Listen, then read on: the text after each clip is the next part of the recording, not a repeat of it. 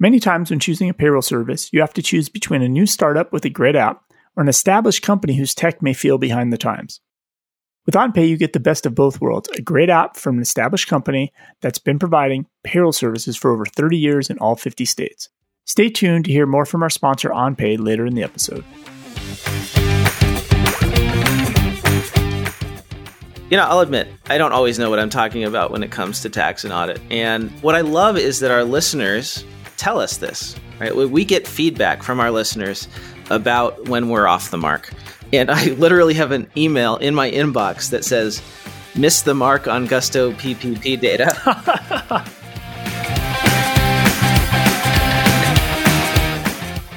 This episode of the Cloud Accounting Podcast is sponsored by ClockShark. Now more than ever, your clients with teams in the field are looking to reduce contact and automate their manual paperwork processes. The team at ClockShark has been busy scrambling to keep up with demand by helping accountants move clients from frustrating paper timesheets to their much-loved mobile time tracking app. Even with this increased demand, ClockShark continues to provide fast and delightful support. They're actively working with accountants and bookkeepers to implement product feedback and improvements to their already robust app that includes features like crew tracking, scheduling, overtime notifications, routes, geofencing, locations, job costing, budgeting, and reporting. To try the Timesheet app that's taken over the title for Best Customer Support, head over to cloudaccountingpodcast.promo/ClockShark. That is cloudaccountingpodcast.promo/CLOCKSHARK.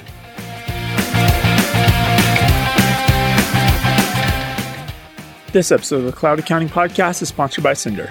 If you've ever tried to get your clients' Stripe, Square, or PayPal transactions into QuickBooks or Xero, you've probably pulled your hair out a few times trying to get income and fees recorded correctly so that the deposit amounts match the bank statement so you can reconcile. Did you know that you could be using Cinder to automatically do this for you?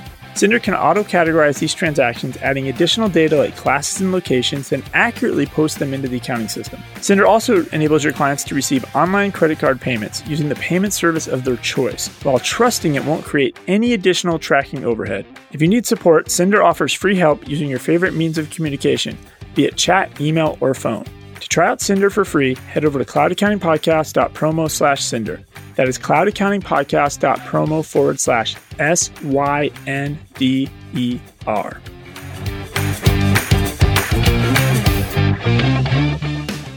Welcome to the Cloud Accounting Podcast. I'm Blake Oliver. I'm David Leary. Blake, another week has gone by. We're almost at the end of 2020. What a year it has been.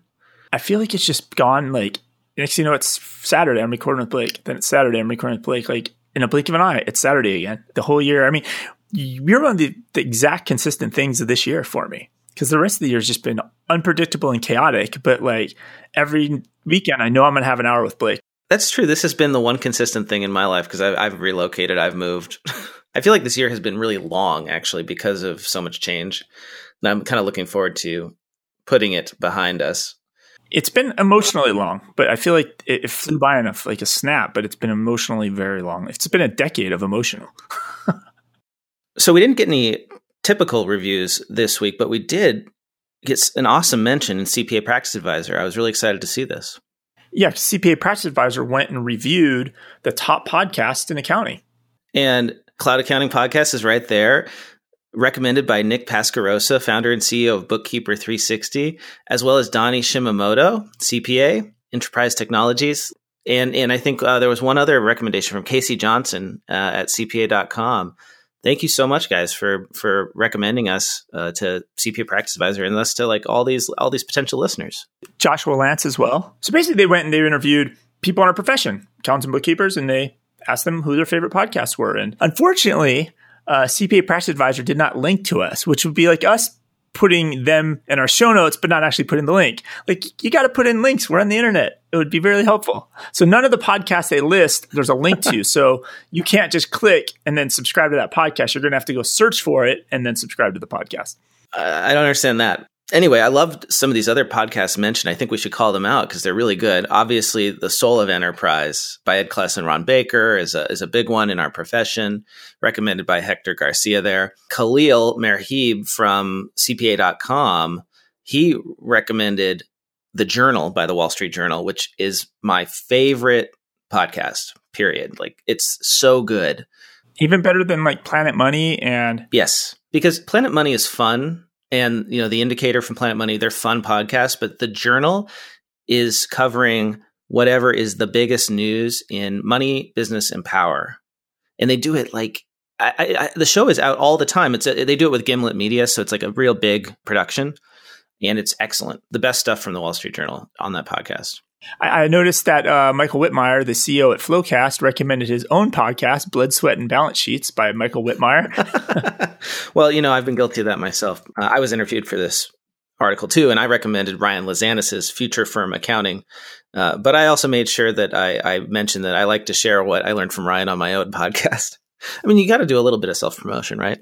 Yeah, I think they didn't come and ask me because I've really listened to almost everybody's podcast that are here.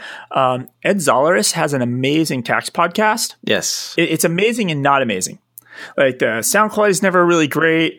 If you click on the show notes, the artwork sometimes is wrong, but his content is so good. And it's the way he delivers it, because he goes really into like tax decisions that were made in courts that week.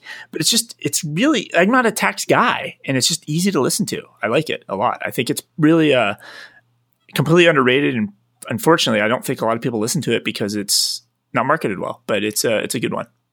So one last thing I want to mention about this article that I loved is Donnie Shimamoto's actually comment about our show, which I'll read here. He said, David and Blake provide some good infotainment with the news and the bookkeeping segment of our profession, but often when they venture into tax and audit, they are quite off mark. So just remember that they both come from the bookkeeping and small firm perspective when listening to the podcast.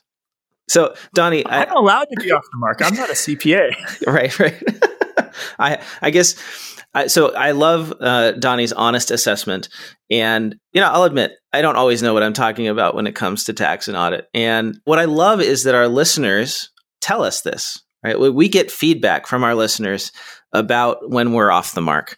And I literally have an email in my inbox that says, missed the mark on Gusto PPP data. And this is from Chris Nakeen of Wayfinder CPA. And I want to read this for you. It says, hey, Blake. In the latest episode, you mentioned the Gusto PPP research data. It seems you interpreted it to mean that only 224,000 jobs were saved in that data set with PPP because that was the drop-off in jobs after PPP money ran out. I believe this is a flawed interpretation. Businesses were back open in a much greater capacity once the PPP money ran out. So it's not apples to apples comparison to jobs that would have been lost during the period that many businesses were shut down. I enjoy the show. Regards, Chris. I guess another way to think about it is that the fact that only 224,000 jobs went away after the PPP money ran out means that it worked. And I think the problem is we just don't have enough data. And I'll admit, I may have been a bit biased about the PPP after the whole rollout we covered, right? Because that was, I think everybody agrees the rollout of PPP was not ideal. But there is, a lot of positivity about it now that the money has gotten out. We also got a voicemail on that topic that I want to share with you from Mel Comer. Hey guys, David, Blake, it's Mel Comer. I'm a huge fan of the show and never, ever miss an episode. I just wanted to say thank you so much for your continued excellent coverage of the PPP program, and also to share my perspective from the trenches on your favorite topic. We helped many of our clients at Profit Link this spring and summer with their loans, and the amounts range from $50K to $850K. And I can honestly report back that each of these loans made a significant difference to the business.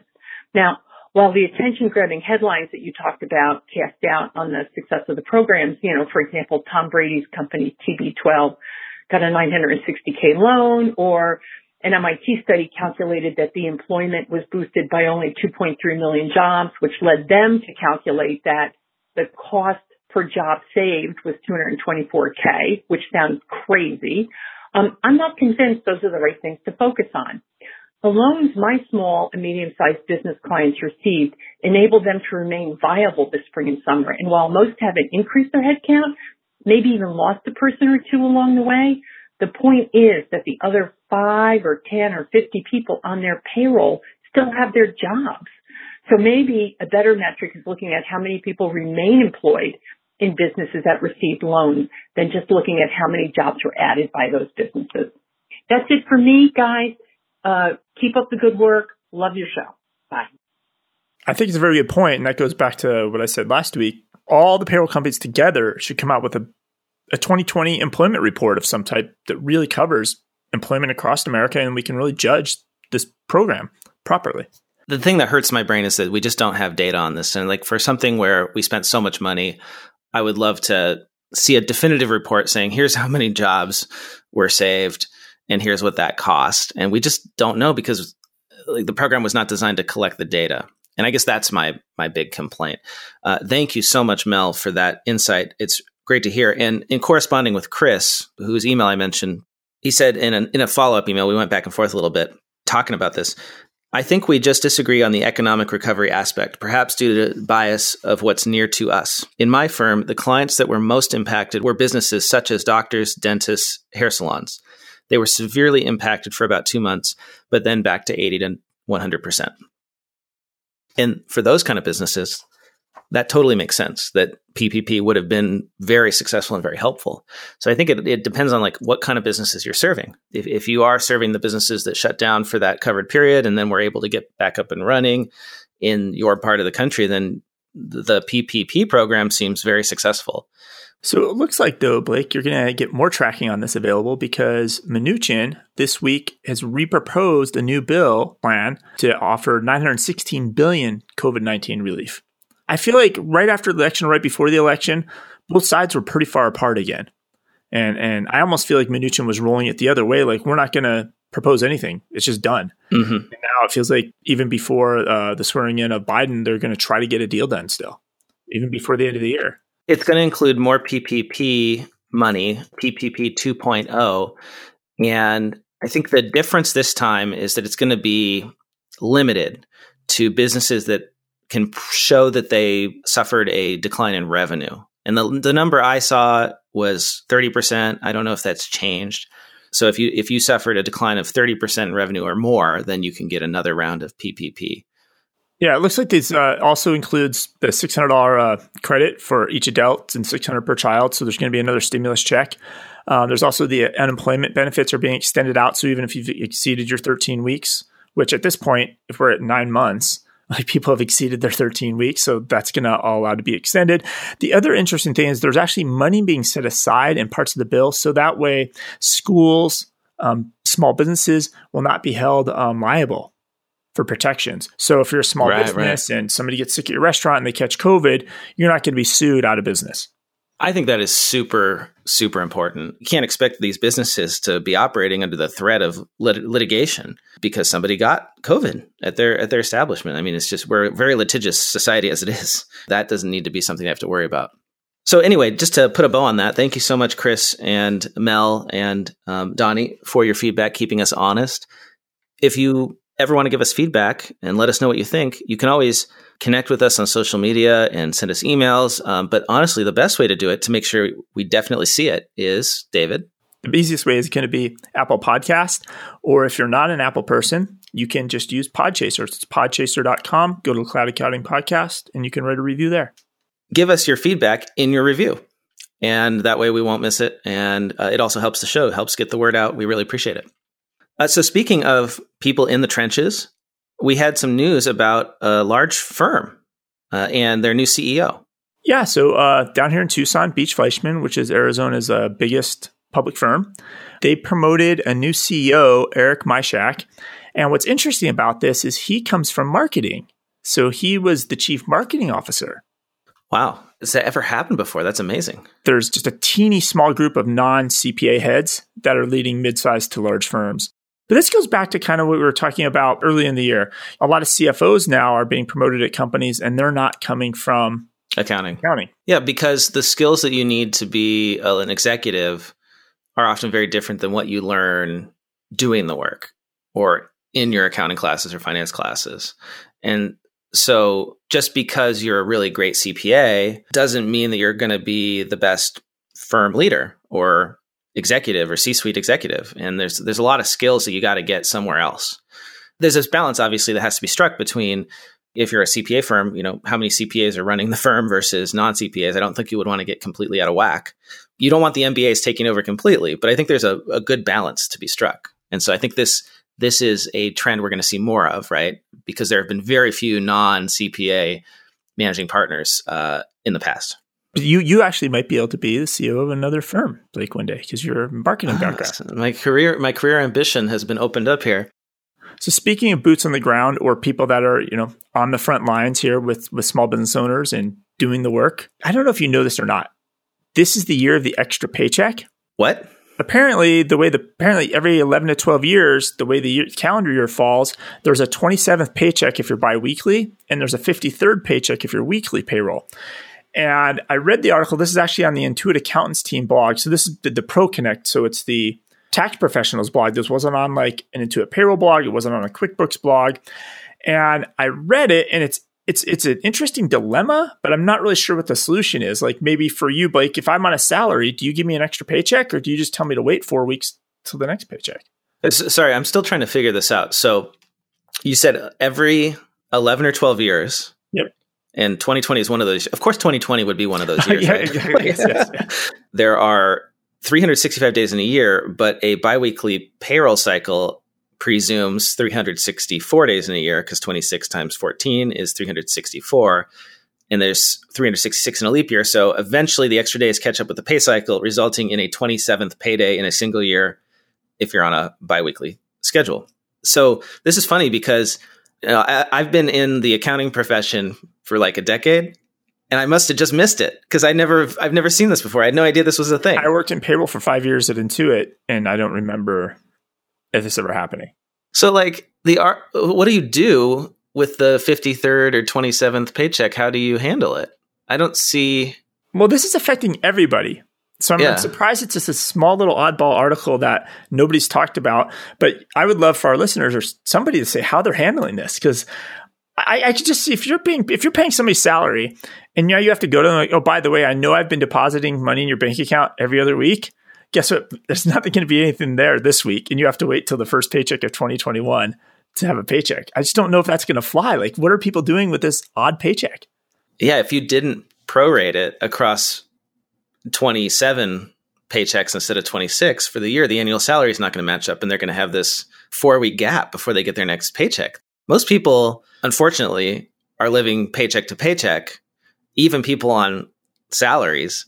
What are people doing? Thanks for bringing this up, David. Like, this could boost the economy. Everybody gets an extra paycheck this year. Maybe some of the apps that, process payroll, these payroll apps have like already solved for this. Well, I guess we'll find out. But I think that is a good lead into app news. Let's jump in. So the big headline grabbing news of the week that is really not much of a story is that Oracle is moving its headquarters from Silicon Valley to Austin, Texas.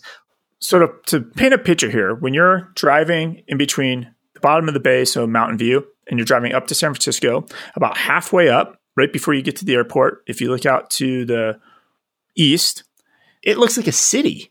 Are they shutting that whole thing down and moving everything to Austin?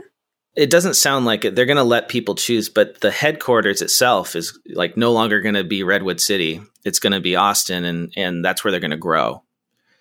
Is this a sign of things to come? Is more tech going to leave California? Like I left California personally.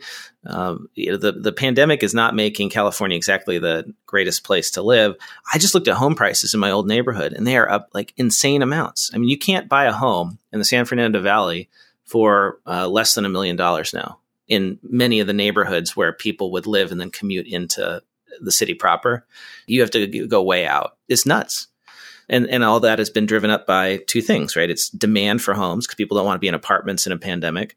And then also the low interest rates and the easy money, which makes it possible for people to afford a more expensive home. So it's pushing people out.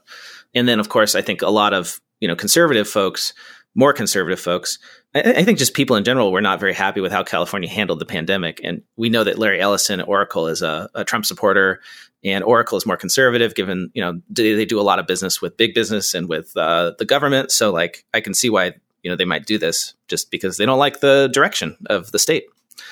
But enough about that. We got plenty of app news, so we got to keep moving on. I have something about Square. They're announcing that they're really pushing a little heavier into the beauty and wellness industry on their point of sale. So Square has their Square Register. And if you've noticed over time, it used to just be people's phones. Then it was just an iPad. Then they have the it's more like a two-screen system, right? Where it's a slightly bigger screen on one side than a smaller screen for the customer on the other side. And now Square they even have a bigger one, this big Square Register that has a big, huge 13-inch monitor on it. Decent sized thing. And so what they've done is they've always had a separate app they've had before called Square Appointments. And so if you were a salon or a yoga studio, right, or a tutor, people could book their appointments through this app. But the problem was, I think if you had Square's point of sale, I think you still had to have a laptop open up on your counter that had the calendar program in it. And so they've integrated that directly into the Square Register now. So you can now view a heads-up display for all, and then view the appointments for 20 staff members all on one screen right in the point of sale. You're not running a second device. You're not jumping around to get to data. It's just right there inside the cash register now, which is just going to make it so if you're a Square customer and you need a calendar booking app, you're probably just going to sign up for theirs now. Makes sense. Definitely a nice feature for those service-based, appointment-based businesses. So HubDoc, owned by Xero, has introduced a new feature that will make people happy. They now have duplicate document detection in HubDoc. So what does that mean? It means that if somebody uploads a receipt or an invoice with the same supplier, date, and amount as a document already uploaded, HubDoc will now highlight the duplicate and notify you that a duplicate has been detected. And then you can deal with it as you wish. Now, do they append it as well if there's new data or slightly different data? It doesn't sound like it. So the just pure like duplicate detection, which is something that I'm kind of surprised they didn't have it yet, because like Expensify does this very well. AutoEntry had it for about a year, maybe a year and a half. So there's an app that adds on to QuickBooks. It may connect to Xero as well. It's called Greenback. And it really does more auto fetching. But the reason I'm bringing that up, what they do really cool, if they detect a transaction in your QuickBooks already, they'll append missing information. So let's say I got a receipt from Amazon, and Amazon, I sent it to AutoEntry, and then AutoEntry put it in my QuickBooks already. Then I sync with Greenback. Greenback will see that already exists, and maybe Greenback will just add the image and some additional data from Amazon to the transaction. So it's almost like duplicate detection on steroids, which is really, really cool. If every app would just see if a transaction's there, and if that app has additional data they can lend to the value of that transaction, go add your additional data. You don't have to overwrite the whole thing. That's really neat. Like that reminds me of something very common in marketing, which is CRM enrichment. So there are all these apps that you connect to your CRM, and then it goes in and it fills in the missing information like industry for your prospects and maybe their revenue, that sort of thing. That's a really neat thing that I think developers should be thinking about, is not just how do we detect duplicates, but also how do we enrich the data that's in the accounting system to make it more useful. So there's the booking of that transaction, but then there's the like validation of it and the enrichment of it with whatever, like the receipt. Like, go fetch the receipt for me. Why should I have to remember to do that? There's another feature that's like on the same wavelength here from Sage Intacct.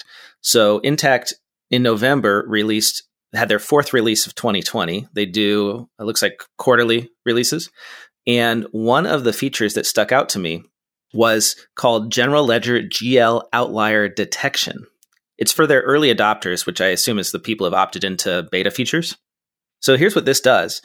It includes artificial intelligence and machine learning and uses those to proactively catch journal errors. It looks at historical transactions in your GL and then evaluates transactions during the approval cycle. And based on what you have done in the past, notifies approvers of transactions that don't match the regular pattern. So that's doing that data integrity, cleaning up, making sure that what's getting into the GL is accurate based on your historical trends. And, in accounting, generally, like once you've booked a journal entry for, say, payroll, the ones after that are going to be pretty similar. So this is a great way to ensure that you didn't forget a line or something or mispost to the wrong account, a particular item from the payroll report, just as an example. Yeah, because it's just using the previous transactions to move forward. I've seen some apps like that that have come out in the past for QuickBooks where they'll, I think at the one time it was called like Audit My Books, but I don't know if that was the best name because it implies the wrong thing. But what it would do is you could set this app up and it would look for duplicate check numbers. Like if you paid a bill twice, it would detect all of these. Basically, it's human mistakes. Right, common human mistakes. It would detect data in the data patterns and look for those and surface those up. But unfortunately, I think that app was like about 8 years before its time. A little bit. It was still in the QuickBooks desktop days. I think an app like that probably could exist just more efficiently and be more accurate and more up to date in today's world with online. This episode of the Cloud Accounting Podcast is sponsored by OnPay. OnPay is an easy-to-use, full-service payroll and HR software that is the right fit for all your clients, whether they have just 1 or 500 employees, to stay organized, save time, and get compliant. OnPay includes best-in-class integrations to benefit providers, workers' comp plans, QuickBooks, and Xero. They also handle all the complicated stuff that other payroll providers don't, like agricultural payrolls, including Form 943, multi-state payrolls, and employees with H-2A visas. With OnPay's newly released Report Designer, you can use enterprise-level data and over 50 data points to create multiple report views for all your client stakeholders, be it the C-suite, departments, or HR. Right now, Cloud Accounting Podcast listeners can get 3 free months of top-rated OnPay payroll and HR service. To learn more, head over to cloudaccountingpodcast.promo/OnPay. That is cloudaccountingpodcast.promo/ONPAY. OnPay, nobody takes better care of your clients.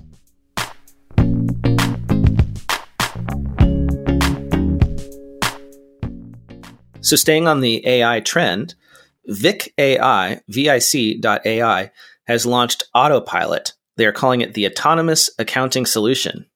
And when I first saw this headline, I thought, are they going to build a bot that takes our jobs? Although hopefully it will simply empower us to be more efficient. So what this Autopilot does is it intelligently selects invoices and expenses that meet a certain confidence level and automates them so they immediately get sent to the approvers without requiring any data entry or classification review by a human beforehand. This includes everything from vendor identification to cost and dimensional classifications on a line item detail.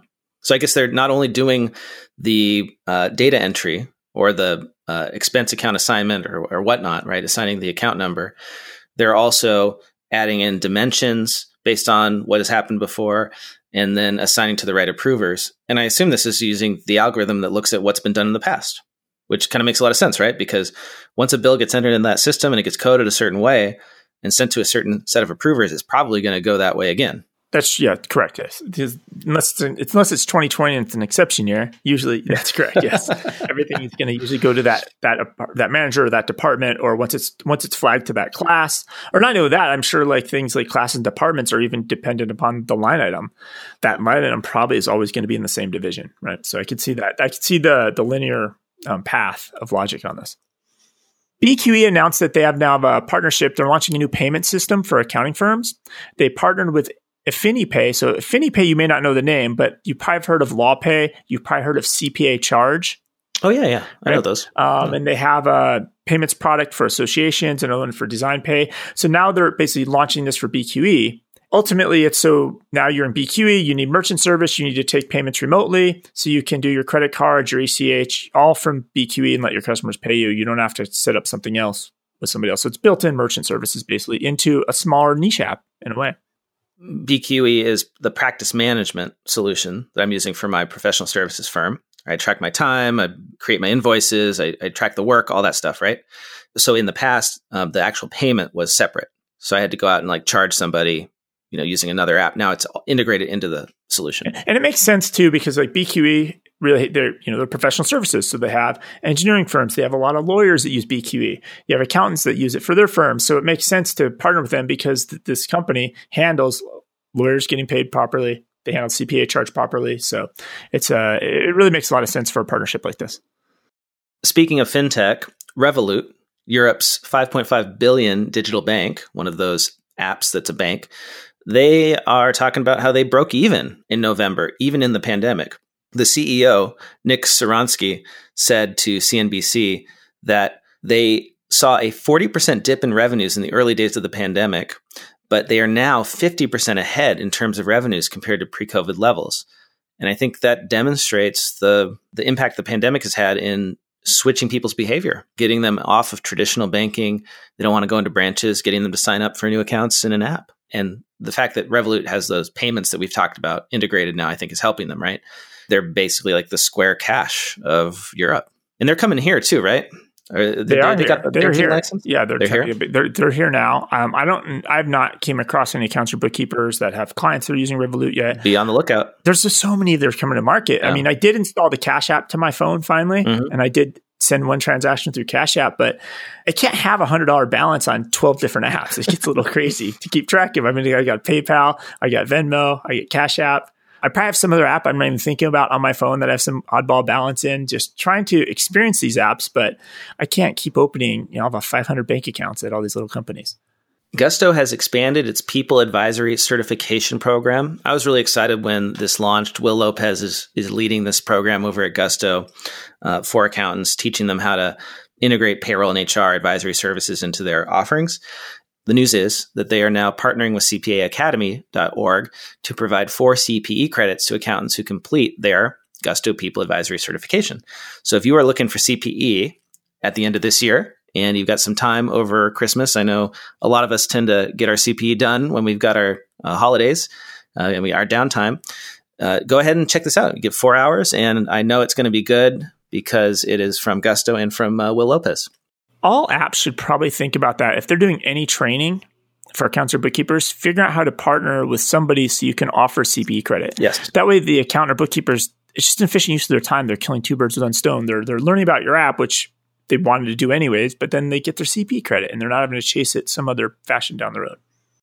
So remember 2 weeks ago or so, we started talking about these super apps, these apps in China, the WePay or it's a chat app, but then you shop on the app and you bank on the app. Yeah, WeChat. It was WeChat, yeah. And so you have these apps that are coming out like that. Well, so WhatsApp just rolled out, it's called Carts, and they rolled that out to their business app. What was interesting about this article that was on Inside Retail Asia was about 175 million people around the world message on business inside the WhatsApp product.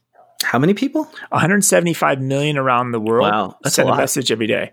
Yeah, every day. So is this something accountants and bookkeepers now need to figure out? Like, how do I got to get on WhatsApp and put my business profile on WhatsApp now as well and interact with customers there and possibly allow them to pay me there? Is there a smart service? Could you answer quick one-off tax questions there for a teeny fee? I don't know. But there's a shopping cart you can have now. It's a great question. And what I would say is maybe, maybe not. And the best way to figure it out is to survey your clients and ask them, what do you use to talk to people? Are you on Facebook? Are you on Instagram? Are you on WhatsApp? Like, give them a list of all the options and survey them and see what they say and get on the platforms where your customers are, right? You want to be where your customers are because that's also where your prospects are.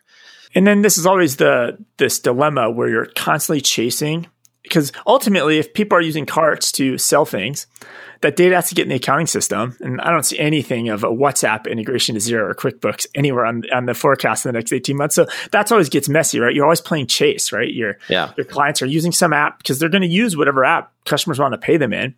And then that data is in that app. And now you got to figure out how to get in the accounting system. So somebody's going to have to play middleman to move that data around again.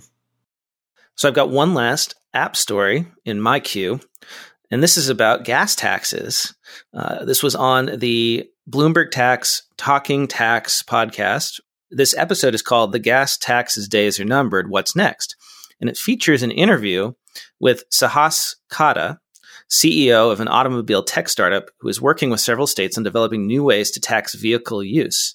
And it opened my eyes to a problem in the world of tax that I wasn't aware of, which is that as electric vehicle use is increasing, gas tax revenues are decreasing. And many, many states fund almost all of their road construction and maintenance with gas taxes.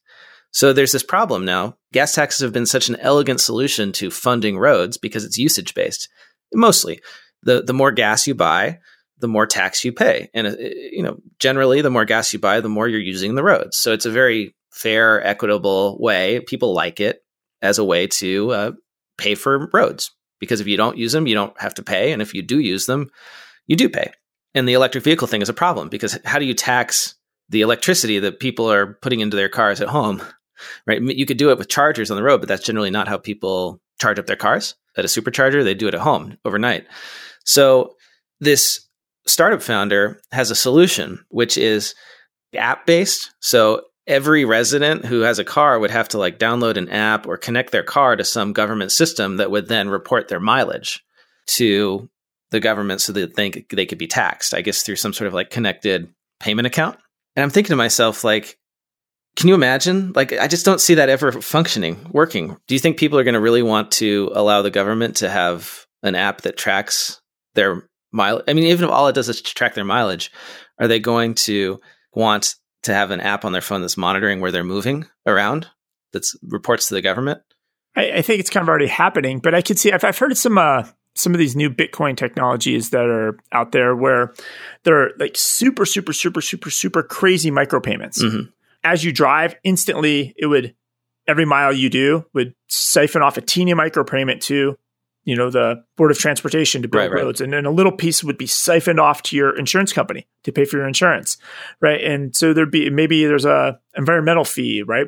And you're talking hundreds of thousands of cents, right, being siphoned off, but it would be almost like a real-time thing. Or like, for example, like a podcast. As people listen to the podcast, maybe some of the listeners' money would go to the host of the podcast, and maybe some tiny amount would go to the podcast host, and some tiny amount would go somewhere else. And so there's this concept of that starting to pop in, but that would be the only way to really do this. Yeah. But it is definitely a dilemma because this is what happened to the cigarette taxes, right? Right. As they increased the tax to discourage people from smoking, like smoking went down and the tax revenue went down too, right? But they need that money. Exactly. And maybe we're overcomplicating it, right? Like maybe it should just be tied to like vehicle registration fees, because if I own a car, the road infrastructure needs to be there, even if I'm not using it as much as somebody else, right? Like does that make sense? Yeah, but it should go the opposite way as well then. Like if I'm going to be charged using the road, like every time I hit a pothole, I should get a little discount on my charge. Yeah, there you go. Hey, if they had an app connected to your car, they could actually track that, right? Hit a pothole, you get a little refund. All this is being tracked already. All these cars are smart cars now. It's already being tracked. It's just sitting on Tesla's servers, right? And GM servers. It's not, but the government has access to all that if they really want. So remember last week we were talking about how Stripe introduced Treasury. And basically any app developer can just through an API start creating banks. So every app can be a bank. Yes. Well, apparently they weren't the only one that had this idea to do this. So another startup is out there called Unit. And Unit has been operating in stealth mode. But then this week they came out and they announced that they just raised $18.6 million. And essentially it allows third parties to create banking services, payment credit cards, checking accounts, cash advances, money transfers, all via API. So it's very, very similar to Stripe Treasury. So Stripe is not the only one getting out there in this game. There's other companies coming. Every app we open, I'm going to have an account. I'm going to lose track of all the money. Like I'm going to end up having cash everywhere, little pieces of it. This is where having an app that's a little dashboard that shows you where all your connected accounts are and you can see all your balances would be very handy. It would be very nice. Well, the holidays are coming up, David. Have you given thought to your away message? Are you going to just put up the standard thing, or do you do like a fancy away message? Like, how do you do it? I tend to, on holidays, it's pretty straightforward. I usually just tell people I'm going to be out and that's it. Usually if I'm at a conference, I'll give a reason it'll be more delayed. And I'm like, hey, I'm connected, but I'm going to be at a conference. I won't be able to reply. But very rarely do I take an extended amount of time off where I need to send somebody to somebody else. But yeah, I tend to lean on the less is more. Well, you may want to consider upping your out of office message game. There's a great article on Accounting Today from Kyle Walters. He's a partner at L&H CPAs and Advisors. And he has some recommendations for how we as practitioners, just really anybody, can improve their out of office email. Let's just, to start, think about the standard out of office email, which will tend to be something like OOO in the subject line. And I'm going to be out of the office, little opportunity to check my emails. I'll return your message as soon as possible. That's like the base level, right? And it's a huge missed opportunity. There's some certain things you need to do just at a minimum. You need to definitely provide the timeline, say when you're going to come back, but also, who should people contact in your absence? And also like set a positive tone. When you get one of these auto replies, it's kind of annoying. You sent an email and you had probably something that you needed. And now you're getting this reply that says like, I'm not going to be able to help you for a while. So how can we up the positivity of this? So I have some thoughts, maybe wish people happy holidays. Share a little bit about what you're up to and tell people, something nice about the holidays. Put in your Christmas letter? Yeah, exactly. You could link to your extended Christmas letter. You could use it as a marketing opportunity. You could promote a guide that you've written. Maybe you've got like a prospect emailing you or a client. If you've got something that they might find interesting to read about like year-end tax strategies on your blog, link to it. It's an opportunity to promote something that you've done. So anyway, just some thoughts. So I don't necessarily think this is a great idea, just because I think we're kidding ourselves thinking people really care about all the details about our office. If they need to get you have to have the dates for sure. You have to have like who else to contact. If it's an emergency, contact blah, blah, blah, right? But all the rest of it, like nobody wants to read somebody's details of their office. Nobody cares that much. It's out office. Great. They're not there. Move on. If I really need to get a hold of somebody, I might scan it quickly for who the other email address is to click on to send an email to that person. But I really don't think people are going to read these out office emails. You might want to try it, David. Use one of those tracking links that you like to use and promote something in your email, because you'll find people click on it. Here's a tip I do recommend. If you have your cell phone number in your signature, take it out of your out office emails, because people will still call you. That's true. That's actually the one that is the tip I would give, because I've had that happen. They get the out office and then they're like, well, I'll just call him if he's not responding to emails. So take your phone number offline as well. So we're approaching the end of the year and everybody's been working remotely, and we have talked about, well, not everybody, but a lot of people are working remotely, a lot more people. And we've talked about the state income tax nexus issues. And I'm seeing more stories about this. The Journal of Accountancy published a story called "Some Teleworkers Could Be Hit with Surprise Tax Bills" that features some data from a survey conducted for the AICPA by the Harris Poll. And this is really interesting about the general public's knowledge of this issue. So we should pay attention to it. Here's the stats. 55%, so just over half of respondents who worked remotely this year aren't aware of the potential tax consequences of not changing their state tax withholding to reflect where they worked remotely. Nearly half don't realize that each state has its own laws regarding remote work. And less than half know that the number of days they spend working in a different state than where their workplace is could affect their tax liability. So like there's a good chunk, like half of the country, that doesn't realize that there's a significant tax impact on this. And like 1 in 8 of the total respondents could be potentially impacted by this, that they worked in a state other than where their worksite was located, or a state other than their primary residence. 1 in 8 of the total respondents. This is a big tax-related issue for 2021, and probably a good idea to get ahead of it. You're going to be advising clients on this. There are some things that they should definitely be doing before the end of the year to fix this. Wall Street Journal had some recommendations. They had an article called "For Remote Workers, Time is Running Out to Fix State Tax Messes." So they interviewed some experts who made the following recommendations, probably good for your clients as well.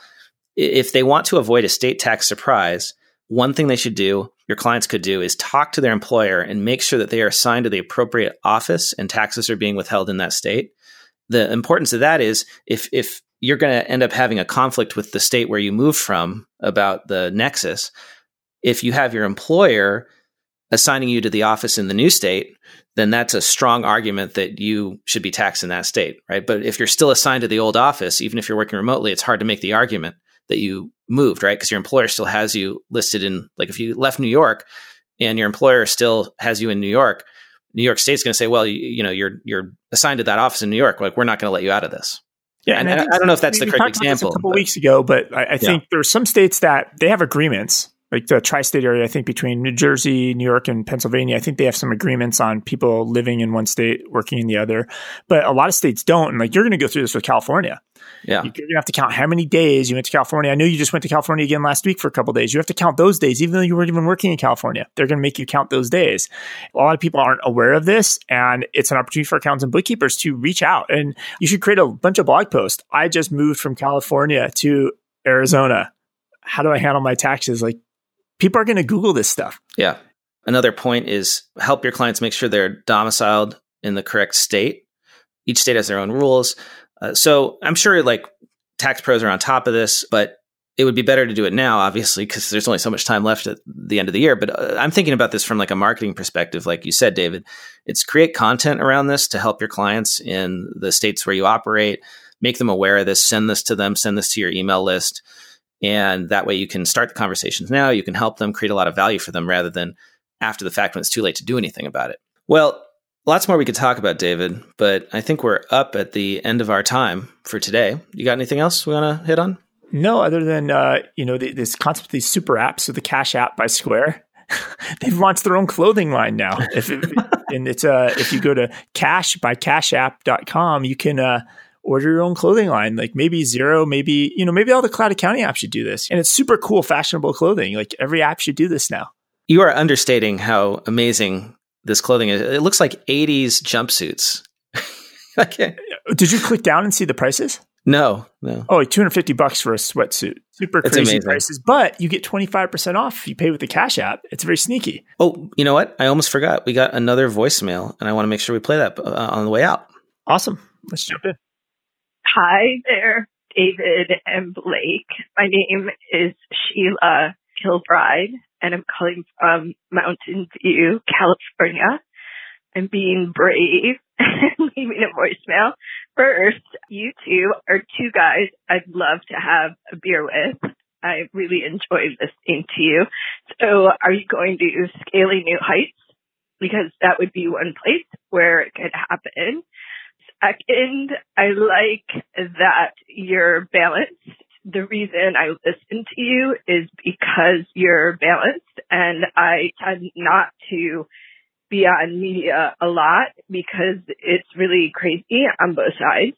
I like that you're both really approachable. I think there's something about you two where you're able to voice opinions on controversial subjects, but I think because you're so balanced, we all can hear it.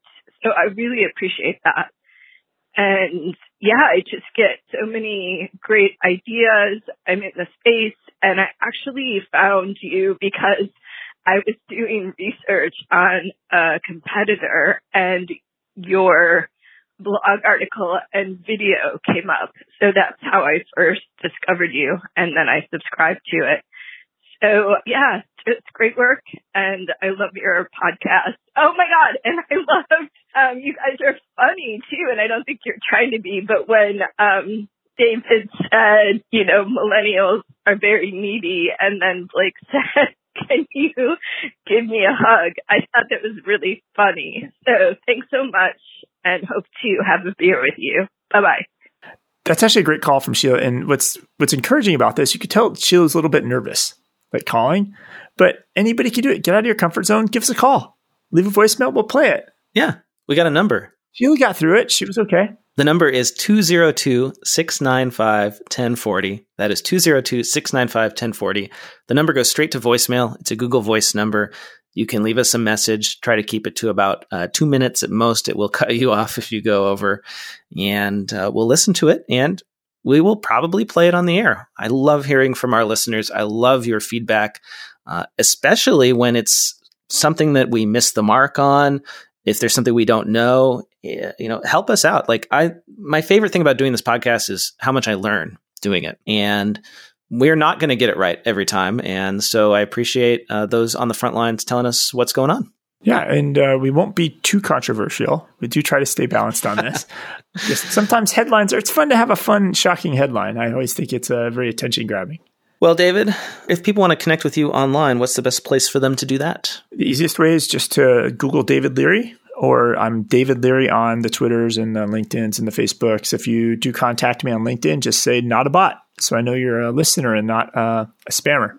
David is so proud that he has finally built up his search engine optimization to the point where Dennis Leary is not the first result for David Leary. I don't know. I'm just not knocked off the page anymore. I think I'm in the top couple results. You're in the top page. That's good. The top 10. And if you want to connect with me, I am Blake Oliver, CPA, at Blake T. Oliver on Twitter. Until next week, David, stay safe and healthy and enjoy your Zoom calls. Bye, everyone. Bye.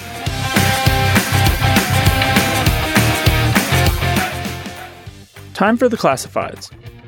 I want to tell you about a new workflow solution called Bacotech. Bacotech is a cloud solution that puts CPAs in the middle of their clients' data. Bacotech gathers clients' data and delivers it to CPAs in real time through one login, enabling CPAs to make adjustments to tax returns and client accounting issues as they happen, not after year end. Bacotech helps CPAs provide their clients with the proactive services they need and increases the firm's efficiency and leads to working less overtime in busy season. To learn more about Bacotech, head over to bacotech.com.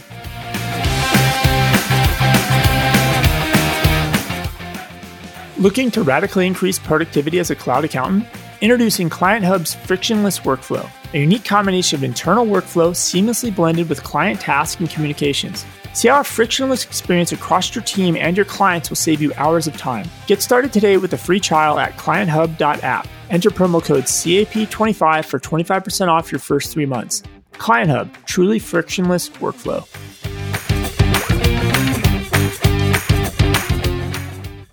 Want to get the word out about your newsletter, webinar, party, Facebook group, podcast, ebook, job posting, or that fancy Excel macro you just created? Why not let the listeners of the Cloud Accounting Podcast know by running a classified ad? Hit the show notes for the link to get more info, and be sure to check out our special stimulus pricing of 4 episodes for just $100.